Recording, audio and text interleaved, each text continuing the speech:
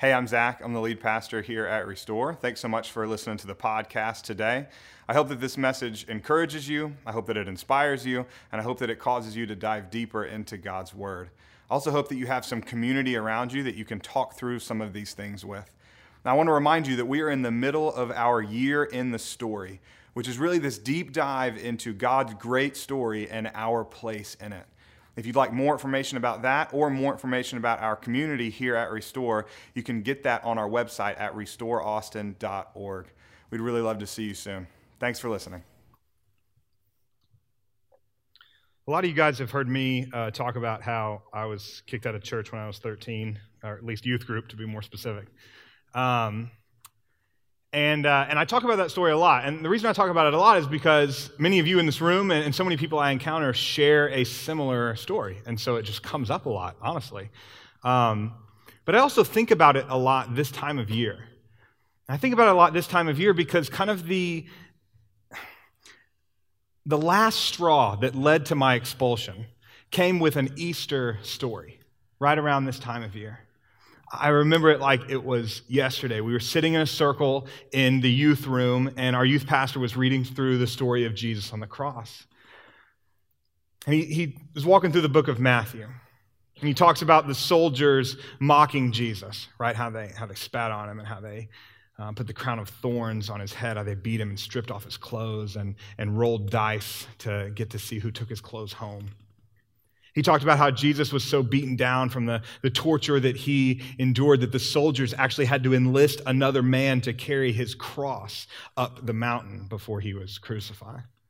He talked about how his best friends had abandoned him, how the crowd cursed at him, how the soldiers nailed him to the cross. And then he read Matthew 27, verses 45 and 46. From noon until 3 p.m, darkness came over all the land. About 3 p.m, Jesus cried out in a loud voice, Eloi, Eloi, lema sabachthani, which means, my God, why have you forsaken me? And after this verse was read, a friend of mine pipes up and says, Youth pastor, did God really turn his back on Jesus on the cross? And our youth pastor replied, yeah, he did. You see, on the cross, Jesus was carrying the sin of the world on his shoulders. And because God is holy, he cannot be around sin. And because he's holy and because he can't be around sin, he turned his back on Jesus in that moment. I just remember being like appalled and disgusted by that. I had my doubts about the whole God thing up until this moment, but it felt like that point just really sealed it. And without raising my hand, I said something like, are you kidding me? This God that you claim to be so gracious and so full of love and so caring turns his back on his son at the very worst moment in his life? He's not even a good dad. How could he be a good God? And the youth pastor said something like, that's enough, and told me to go in the hallway. So I go sit in my usual spot in the hallway. I had a designated area back there. And I go and I sit down, and I wait, and after they finish, the youth pastor comes out, and he says, I want you to wait until your parents get here, and I want to talk to all of y'all. And he told me when they got there that I was no longer welcome at the youth group, and that I was disrupting the Bible study and asking questions and making comments that were causing other kids to doubt their faith. But that was fine with me, you know. I didn't really understand how any of them could believe in a God that would turn his back on his perfect son in his greatest time of need, hardest moment of his life. I also remember thinking that if that God did exist, if he couldn't be around Jesus because of the sin that was on him, he definitely couldn't be around me, right? Jesus lived this perfect life. He took the sins of others on himself. I had my own sins, and a lot of them. If he couldn't be around Jesus in that moment, there was no way he would ever want to be around me. And I carried this view of God with me for years. Even after I became a Christian when I was 17, it lingered in the back of my mind. This monster God whom Jesus pacified and whom Jesus kind of coaxes into tolerating me because I walk down an aisle or I prayed a prayer of salvation. Many of you have been in churches and heard Christians teach some version of this monster God, right?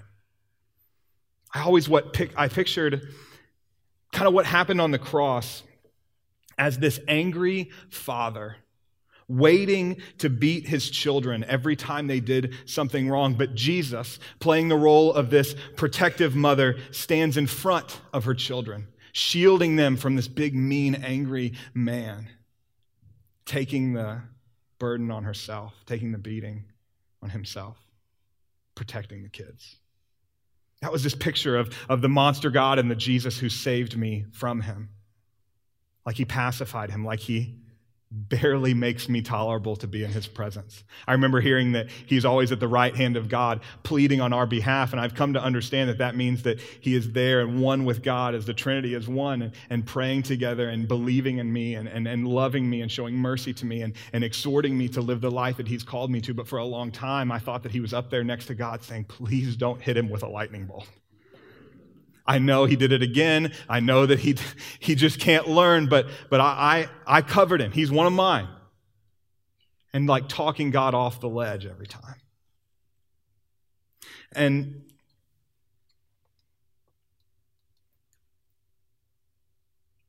even after I got into ministry, even after I started working at churches, even after I started teaching people about this God that I did believe to be so loving and gracious, this idea of this monster God was crouched and hidden in the back of my mind, this God that was just perpetually angry at me. But what if I told you that the God that we've so often portrayed to us as this monster God is nowhere to be found in the story of the Bible?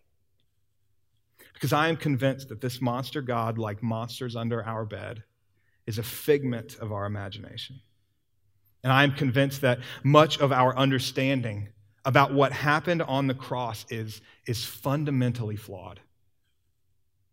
This morning, we're in week 2 of the series we started last week, and that ends next week on Easter Sunday. It's called In My Place. And In My Place is a look at something that the Bible calls and that Christians have called for thousands of years, atonement. And atonement is God's plan to rid the world of evil and sin and their effects. In the first week of this series, we talked about how when someone chooses to give in to the influence of evil and they hurt themselves or they hurt someone else, the Bible calls that sin. We've all experienced this. The influence of evil that we see all around us, it's not just affecting everyone else, it's affecting us too, right? And each and every one of us has given into that, and we've hurt ourselves or we've hurt someone else. Each and every one of us have been hurt by someone else, not just once or twice. This is something that we struggle with day after day, week after week, year after year. And Scripture talks about that God hates sin. And again, in my monster God category, I thought this was because he was this moral monster that was just perpetually angry at us. But I've come to understand that it's not because he's an angry monster that flies off the handle every time we do something wrong. He hates sin because he hates seeing his kids get hurt.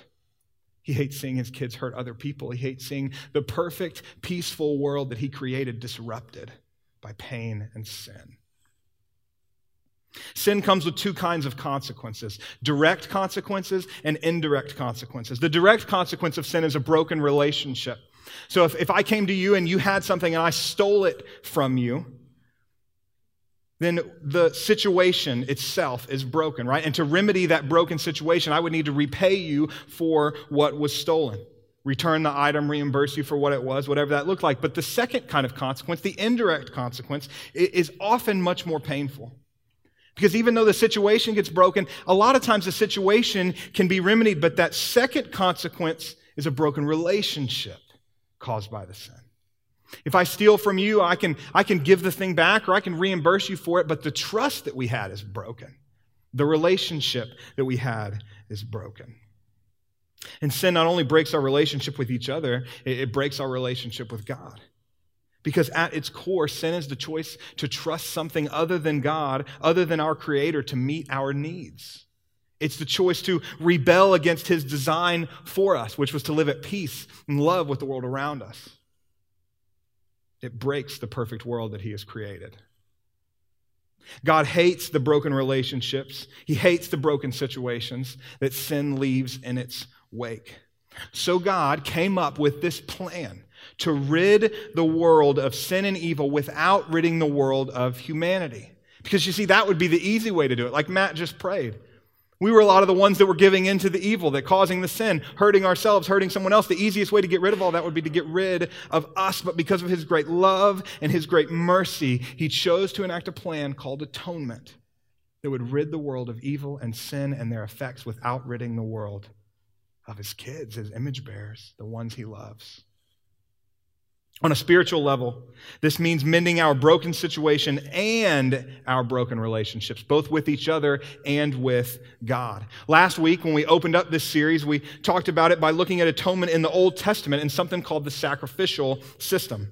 The book of Leviticus outlines this system, and here's the key verse, Leviticus 17:11. For the life of a creature is in the blood, and I have given it to you to make atonement for yourselves on the altar. It is the blood that makes atonement for one's life. Notice God says, I have given it to you. The gift of atonement is a gift from me. And this is the foundational truth that all understanding of atonement must be built on. God provides the sacrifice. God provides the sacrifice. We break things, he fixes them. We sin, he sacrifices. We are in need, and he provides. God provides the sacrifice. This truth is also echoed in the story of Abraham and Isaac that we looked at last Sunday. When Isaac asks his father Abraham where the sacrifice will come from as they journey up the mountain, Isaac doesn't know that God has actually called Abraham to sacrifice Isaac, or at least he thinks so. So he's walking up the mountain, and Isaac is like, Abraham, Dad, where's the sacrifice going to come from? And Abraham says God himself will provide the lamb for the burnt offering. God provides the sacrifice. For Abraham and Isaac that day, it wasn't a lamb. If you remember the story from last week, it was a sheep caught by its horns. The lamb came later, when God put on flesh, came to earth as Jesus Christ. That's why John the Baptist, when he sees Jesus, he says, behold, the Lamb of God who takes away the sin of the world. That's the lamb that we're going to be talking about this morning. So that lamb would eventually lay down its life on the cross, the sacrifice to end all sacrifices. But for us, as we gather together this morning and we open up Scripture, the question is not how Jesus died. Most of us know that, secular, religious, in church your whole life or not. Most of us have some understanding of what the cross was and what it was like. The question is not how he died. The question is why. Why? Is it because there is some monster god up in heaven so full of uncontrollable anger that he had to just exhaust it on something to be satisfied? I don't think so. I think that Jesus on the cross is not an innocent man dying to appease an angry deity. You see, that's the pagan concept of human sacrifice. It's forbidden by the Bible. It's detestable in the eyes of God. A proper understanding of Jesus on the cross must begin with a proper understanding of Jesus. You see, Jesus is God in the flesh, God with skin on. God didn't kill Jesus, y'all. God is Jesus. You understand what I'm saying? God didn't kill Jesus. God is Jesus. Pastor Brian Zahn says it like this: the cross is where God in Christ absorbs sin and recycles it into forgiveness. The cross is not what God inflicts upon Christ in order to forgive. The cross is what God endures in Christ as he forgives. He's God with skin on. He didn't kill Jesus. He is Jesus. Christians believe in what we call a Trinitarian God. You may have heard of this concept, the Trinity, one God, three persons, Father, Son, Holy Spirit. That's what it's called, the Trinity. Once when Jesus at the temple in Jerusalem during this big religious festival, some of the religious leaders asked him if he was really the promised Savior, this guy they called the Messiah, predicted by the prophets in the Old Testament. Are you really this guy? We've heard, but are you really him? And they said, how long will you keep us in suspense? If you are the Messiah, tell us plainly. Jesus answered, I did tell you, but you did not believe. The works I do in my Father's name testify about me, but you do not believe because you are not my sheep. My sheep listen to my voice. I know them and they follow me. I give them eternal life, and they shall never perish. No one will snatch them out of my Father's hand. Out of my hand. My Father, who has given them to me, is greater than all. No one can snatch them out of my Father's hand. Listen, I and the Father are one. I and the Father are one. Later, Jesus is teaching his 12 disciples, and they ask him a similar question about who he is. Thomas said to him, Lord, we don't know where you're going, so how can we know the way? Jesus answered, I am the way, the truth, and the life. No one comes to the Father except through me. If you really know me, you will know my Father as well. From now on, you do know him, and you have seen him. Philip said, Lord, show us the Father. That'll be enough for us. Jesus answered, don't you know me, Philip? Even after I have been among you such a long time, anyone who has seen me has seen the Father. They are one. How can you say, show us the Father? Don't you believe that I am in the Father and that the Father is in me? The words I say to you, I do not speak on my own authority. Rather, it is the Father in me, living in me, who is doing his work. God the Son, God the Father are one. He goes on to say, I will ask the Father, and he will give you another advocate to help you and be with you forever, the Spirit of truth. The advocate, the Holy Spirit, whom the Father will send in my name, will teach you all things and will remind you of everything I've said to you. There it is. God the Father, God the Son, God the Spirit. Did you see it? One God, three persons, united together. I am convinced that a proper understanding of the Trinity will save us from an improper and unbiblical understanding of atonement on the cross. God didn't kill Jesus. God is Jesus. As John says it in his gospel account, using the Word as his nickname for Jesus. In the beginning was the Word, and the Word was with God, and the Word was God. He was with God in the beginning. Through him all things were made. Without him nothing was made that has been made. The Word that is God became flesh and made his dwelling among us. God with skin on, God in the flesh, came and made his dwelling among us in the person of Jesus. This is what we mean when we say the foundational truth of atonement is that God provides the sacrifice. First animals, then himself. Jesus Christ, God in the flesh, in perfect union with the other persons of the Trinity, sacrificially laid his life down on the cross for us. With that as our foundation, with that understanding of the Trinity and who Jesus is, we are now better able to answer the question, why did Jesus die? What was the purpose and what happened when he did? To understand that, I think that we have to look back and we have to trace the thread of evil's influence all the way back to the opening pages of the Bible in the first chapters of Genesis. Many of you know the story, right? God creates the whole world. He calls everything in it very good. It's filled with beauty and majesty and perfect peace between all living things, including humanity, the ones that the Bible says are made in God's image. But not everything in God's very good world was right. In Genesis 3, we're introduced to a serpent. And we don't know much about the serpent, but we know that he is evil. He is kind of evil with skin on, evil incarnate, the physical representation of the spiritual reality of evil in our world. And the temptation that evil gives to Adam and Eve is to be in charge. It's power. The serpent tells them if they disobey God, they will then become like God and have the power to define good and evil for themselves. They get to be in charge. Evil offers humanity power. And it's vital for us to understand that this is very real power being offered to humanity in this moment. Evil is powerful. And the temptation, like it has been for so many of us, is too much for Adam and Eve. And they give in to evil embodied and they hand over evil's first foothold in our world. And when that happened, the intimate relationship between God and humanity is broken. You see, we demanded our own rules. We demanded to be our own rulers. And God hands us over to those demands. He says, you want to be in charge? Here you go. We get to be in charge. We get to define good and evil for ourselves. But there is something ruling alongside of us. Ephesians 2:2 calls it the prince of the power of the air. John 12:31, the ruler of this world. 2 Corinthians 4:4, the God of this age. And the Bible says that it, evil incarnate, has come to steal and kill and destroy. That it has been a murderer from the beginning and has nothing to do with the truth. That it prowls around like a roaring lion, seeking someone to devour. This evil embodied is the same one that was crouching at Cain's door, if you remember that story, right? Pushing him to be jealous and to eventually murder his brother Abel. The same one that whispered into Pharaoh's ear to kill all of those Israelite children. Hey, this is your country. These Israelites are multiplying kind of fast. Aren't you getting kind of worried? Like you're going to lose your power here, Pharaoh. What if we just wiped them out? Like when they're babies, just start really young. You'll never have to lose your power if you do that.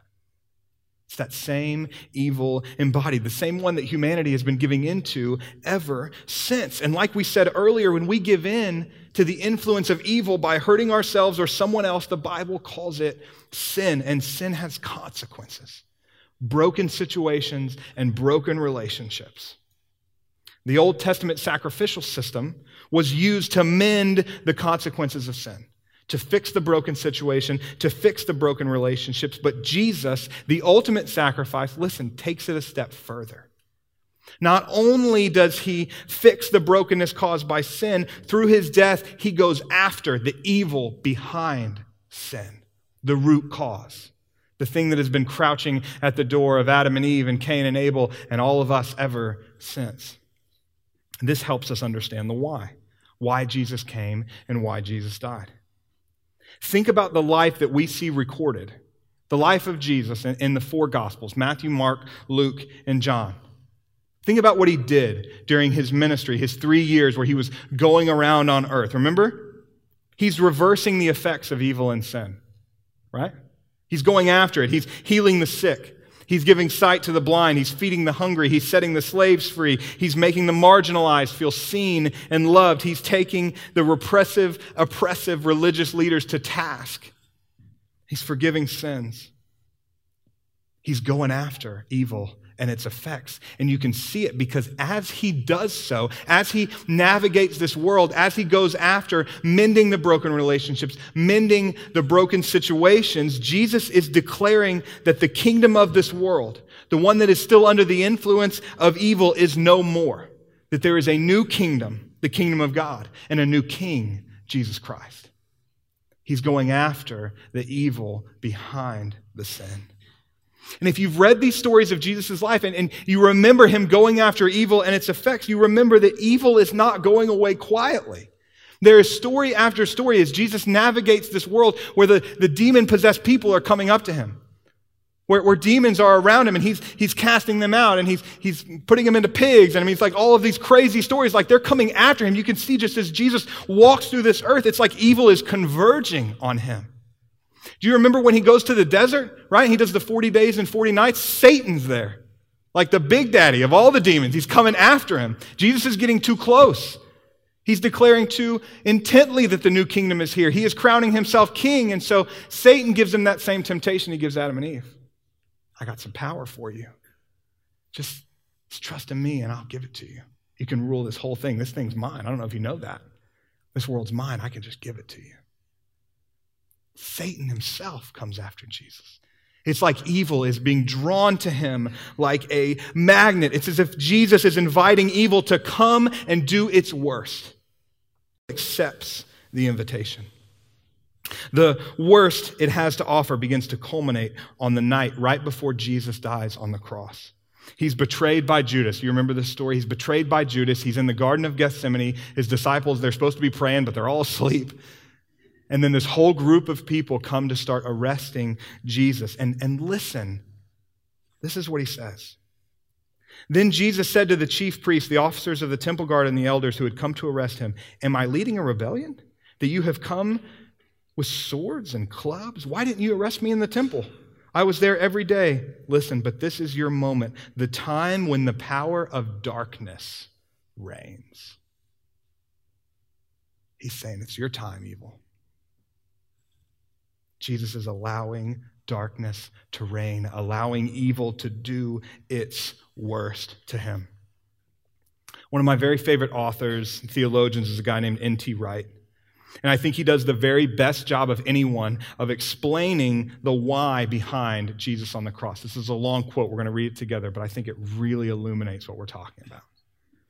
He says, in the four Gospels, the story of Jesus is set in counterpoint with the story of evil, of the snake in the garden, the tottering Tower of Babel, the power of Pharaoh killing the babies. Think of Herod in the Gospels.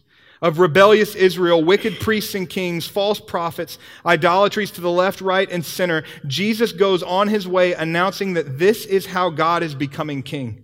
And apparently drawing onto himself, as though by a magnet, all the evil in the world. From the shrieking demons in the synagogue to the plotting priests in the Sanhedrin, and ultimately to the pathetic representative of the ruler of the world.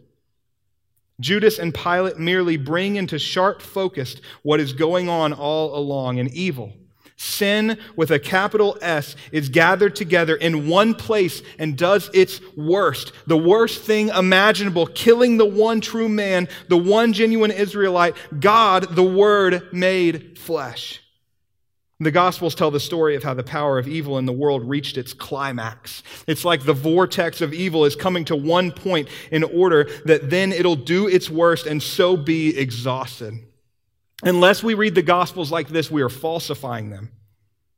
As we do when we chop them into tiny snippets and turn them into moral lessons, or even, heaven help us, into abstract theological lessons. They are more than that, he says. They are the living story of how the Lord of life drew the powers of evil onto himself, and by dying under their weight, disarmed and disabled them so that from now on they are a defeated rabble. Even though in our dualistic modern spiritualities, we still imagine them to have power over us. Isn't that good? He's drawing it to himself so that it can do its worst and he can beat it.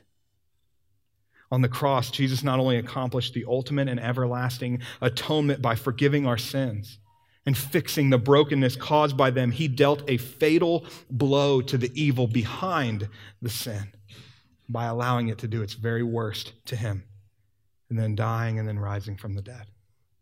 This is why Paul tells the early church, when you were dead in your sins and in the uncircumcision of your flesh, God made you alive with Christ. He forgave us all our sins, having canceled the charge of our legal indebtedness, which stood against us and condemned us. He has taken it away, nailing it to the cross. And listen, in this way, he has disarmed the spiritual rulers and authorities. He shamed them publicly. I love that.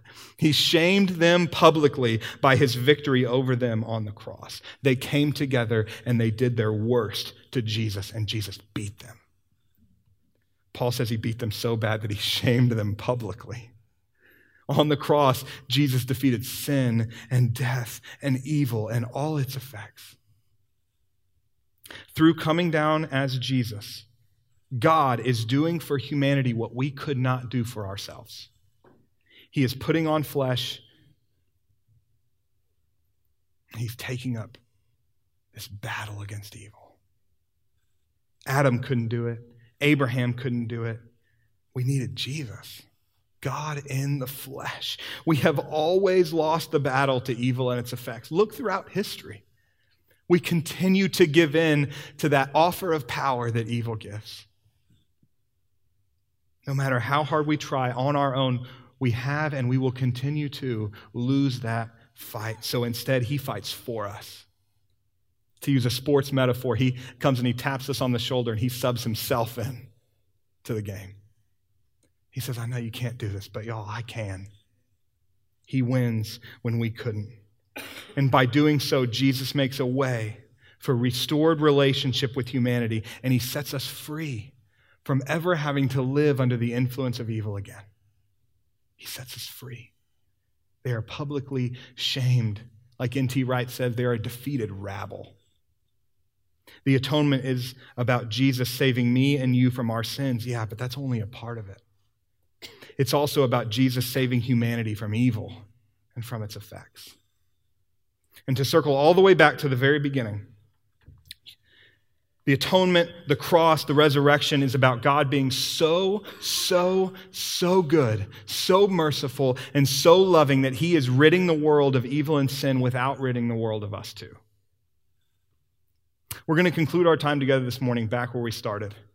Jesus on the cross, Matthew 27, 45 and 46. From noon until 3 in the afternoon, darkness came over all the land.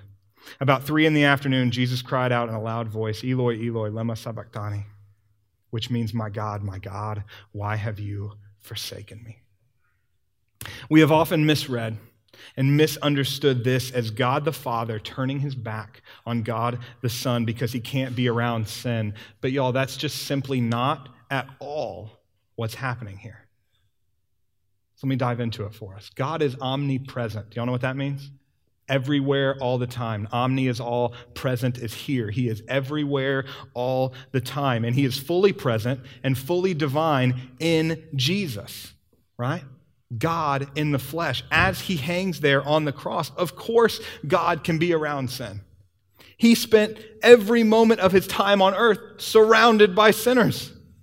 Thieves throw him parties. Prostitutes washed his feet. When they said, why are you here? He said, I came to seek and save the lost. That was who he was.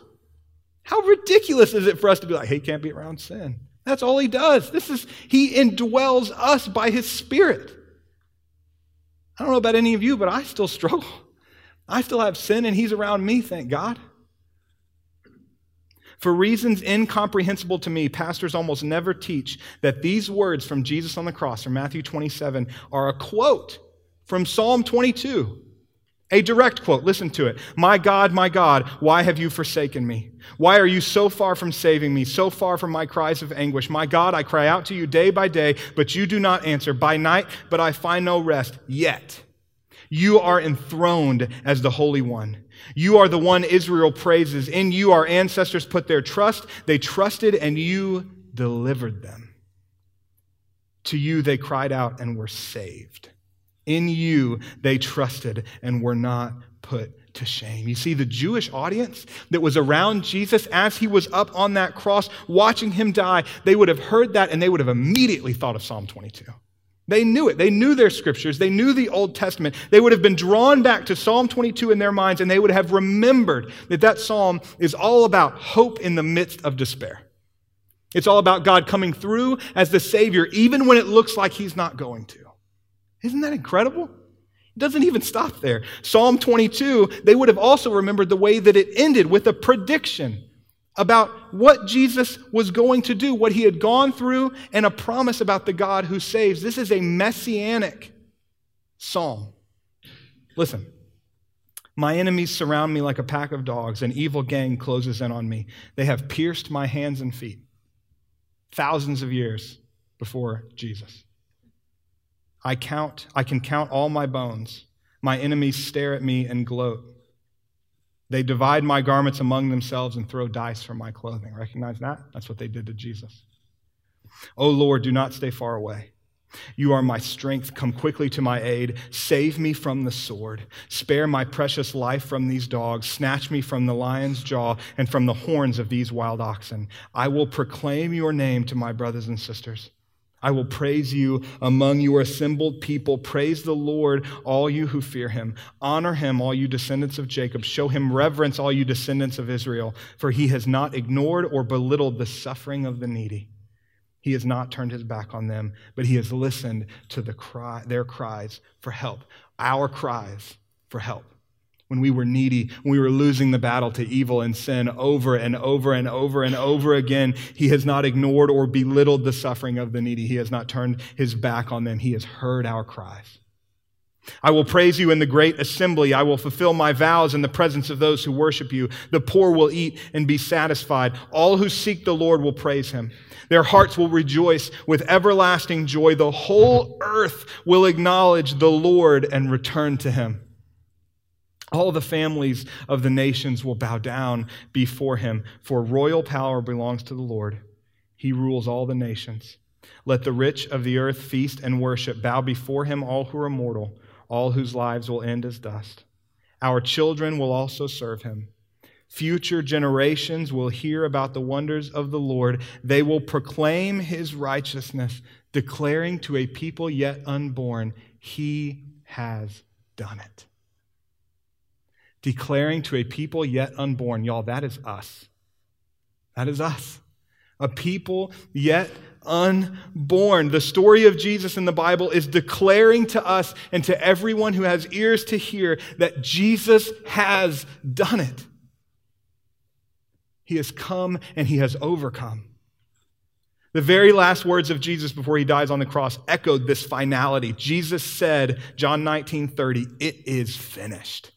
And with that, he bowed his head and he gave up his spirit. It is finished. Jesus has forgiven us. He has fixed the brokenness caused by our sin, and he has defeated all the evil behind it. You know what amen means? Amen means I agree and I'm excited about it, okay? Amen, right? It just blows my mind, the depth of his love and power. He comes after us. He comes after you. Not as some monster God who's just perpetually pissed, but this God who loves you, who cares about you, so much that he put on skin and he came and he died. He loves you. He loves you. And he loves me. He loves that punk 13-year-old kid that got kicked out of his youth group. He loves me sitting up here in all my inadequacies, trying to communicate the depth of his love to you, and he loves you as you sit there and listen to it. He loves us so much and so deeply. But we are still presented with a choice. Just like Adam and Eve, like Cain and Judas and Paul, we can choose to enter into restored relationship with God or not. He honors that. He gives us that. He respects our choice. We can choose to turn our backs on the influence of evil, or we can continue trying to find power in it. It's like we were in prison and our jail cell has been opened. We're free to go, but we have to walk out. Many choose to stay in the prison cell. Many choose to continue giving in to the influence of evil and chasing after the power that it promises. And that's why we see the atrocities we see in our world today. Just turn on the news, click on Twitter and scroll a little bit. Like it's rough out there a little bit, you know? People continue to buy that lie that evil gives power. And this is why N.T. Wright ended his quote the way he did. He said, "The Lord of life drew the powers of evil onto himself, and by dying under their weight, disarmed and disabled them, so that from now on they are defeated rabble." But listen, even though in our dualistic modern spiritualities, we still imagine them to have power over us. We still imagine that evil and sin have power over us. But y'all, if we have placed our faith and trust in Jesus, they do not. If you're still chasing after that power that evil promises, there are really only two possible explanations. Number one, you aren't choosing to live from the victory of Jesus and by the power of the Holy Spirit within you. You're a Christian. You've placed your faith and your trust in him, but you've forgotten. Could be because you've fallen into the trap of believing that something other than Jesus will satisfy you, like money or sex or power. Or it could be because you're trying to do good things, but it's still all in your own power. You've forgotten who you are in Christ and that the power to do good, the power to overcome evil only comes from the Holy Spirit in you, the one who has already won, trusting him. The other explanation is that you've never really trusted your life to Jesus in the first place. You've heard about it, you've thought about it, but you've never truly, really done it, you know? You're living under that false assumption that you can win every battle on your own, that you can white-knuckle your way through life. But my friends, we were never, ever, ever meant to live like that. We just can't do this on our own. We can't forgive on our own. We can't make atonement on our own, and we can't fight the influence of evil on our own. We're not strong enough. We're not powerful enough. We weren't built for it. If you fall into either of those categories, don't wait any longer to trust either your life initially to Jesus or just your everyday life to Jesus. Make today the day. Like Paul said to the early church, "For God says, at just the right time I heard you. On the day of salvation I helped you." Paul says, indeed, the right time is now. Today is the day of salvation. If you fall into either of these two groups and are ready to make a change, I would be honored to talk and to pray with you right after this. I'm going to just go stand right over in that little banner thing that says prayer.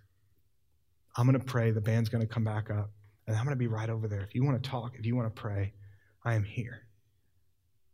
Because I'm telling you, I have encountered and fully embraced the mighty, relentless love and power of God, and it has changed every part of my life. And I want it for you. I want it for you. So let's pray.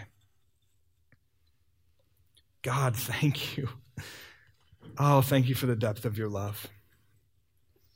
Thank you for the way that you care for us, the way that you show that to us, the way that you put on skin and you come for us. God, thank you that you stopped at nothing to make atonement, and that you didn't do it the easy way, the quick way out, just by getting rid of all of us, God, but your great love and your great mercy, you did it, God, in just the most sacrificial and beautiful way possible. You came, you loved, you declared a new king and a new kingdom, and then you laid down your life, allowing evil to exhaust its power, paying the debt that we owed for sin, and then overcame evil and sin and death with life, and then you offer that life to us. God, I pray that we would accept it. I pray that we would live from it if we've already accepted it. And I pray all these things in Jesus' name.